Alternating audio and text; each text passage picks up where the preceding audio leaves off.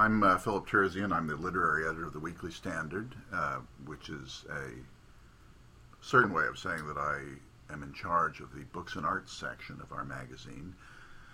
And this week, the lead story in my section, indeed the cover story of our magazine this week, is a splendid essay by my friend and colleague Andrew Ferguson. And it is about Ambrose Bierce. And I think part of the reason it's about Ambrose Bierce is that Ambrose Bierce, who many of you may know is the author of The Devil's Dictionary and other works, disappeared exactly 100 years ago this year. It's perhaps a well-known story, but I'm going to ask Andy to repeat it.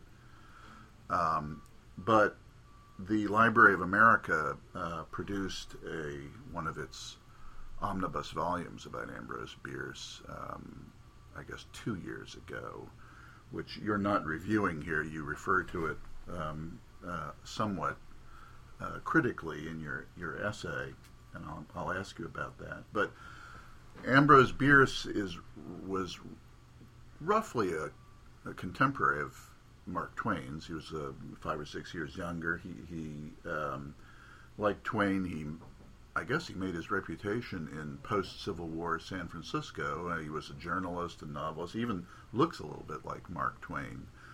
But can you tell us just a little bit about Ambrose Bierce as a writer and why he's not as well known as Mark Twain? Well, that's a good question that I try and answer in the piece. I think he deserves to be much better known. He's partly a victim of his own journalism. He was a journalist first and foremost, pretty much at the beginning and the end of his life. And as such, he produced many, many millions of words over the course of a very long and productive career. And towards the end of his life, he decided that he was going to collect as much of it as he could find. And he ended up with 12 volumes, each 110, 120,000 words long, big, fat volumes, containing all kinds of stuff that should not have been between hardcovers. It just wasn't enduring enough. It wasn't durable enough. A lot of it was just cast-off stuff from newspapers. But I think that hurt his reputation because people would go through the collected works and see so much that was dross that they wouldn't. They missed the gems that were underneath it. And I try and call attention to some of the gems in there. I mean, he's best known today, as you say, for The Devil's Dictionary, which is a series of aphorisms, incredibly cynical. He defines love, for example, is a fit of temporary insanity curable by marriage. He says democracy is 3 wolves and a lamb voting on what to have for lunch. Things like that. They're incredibly clever and tightly written, and really masterpieces of that kind of aphorism. But I think that his real strength and his enduring interest is in his work on the Civil War. Both his essays and memoirs about the Civil War and short stories.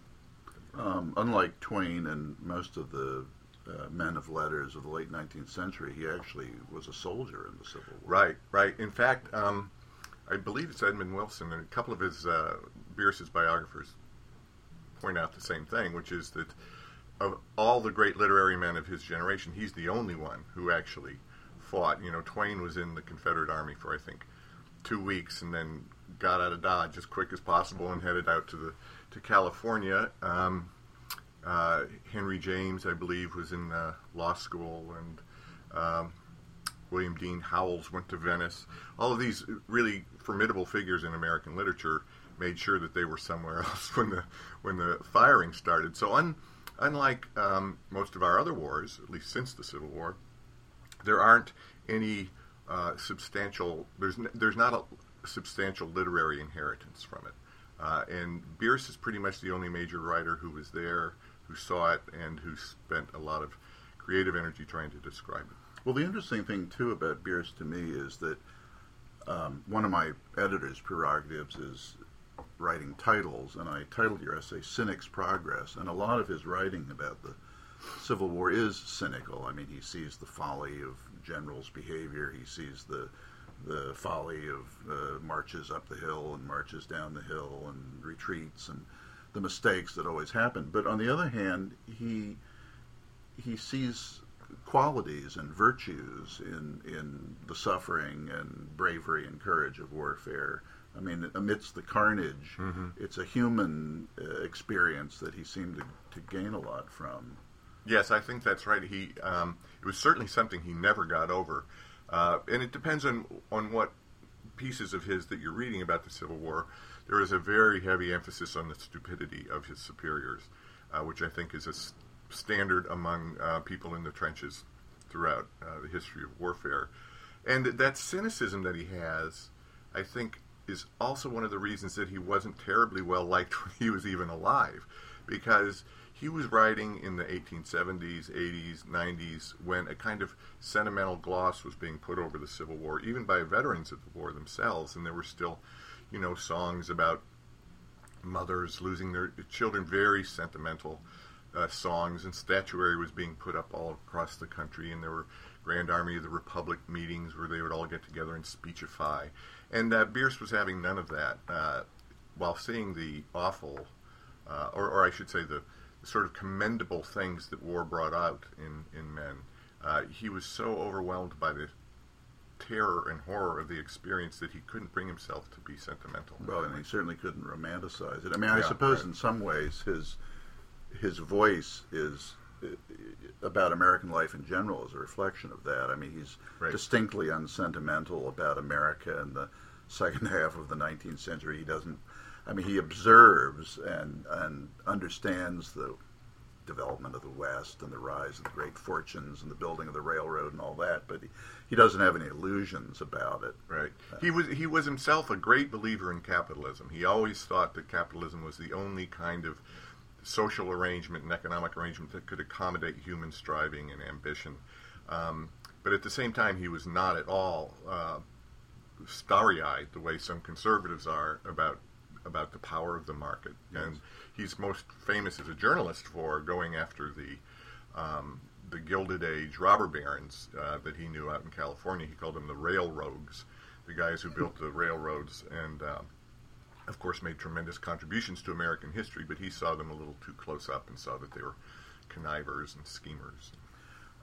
Just a authorial question. Did he actually sit down and write the Devil's Dictionary, or was it just gleaned from things he'd written? It was you know how it is. You have scraps of paper everywhere, and he had them accumulated over many years before he actually decided that he could make a book out of it. The book that he wanted to publish of the Devil's Dictionary is much, much longer than the one that's actually usually on sale today, or that you would find on the internet.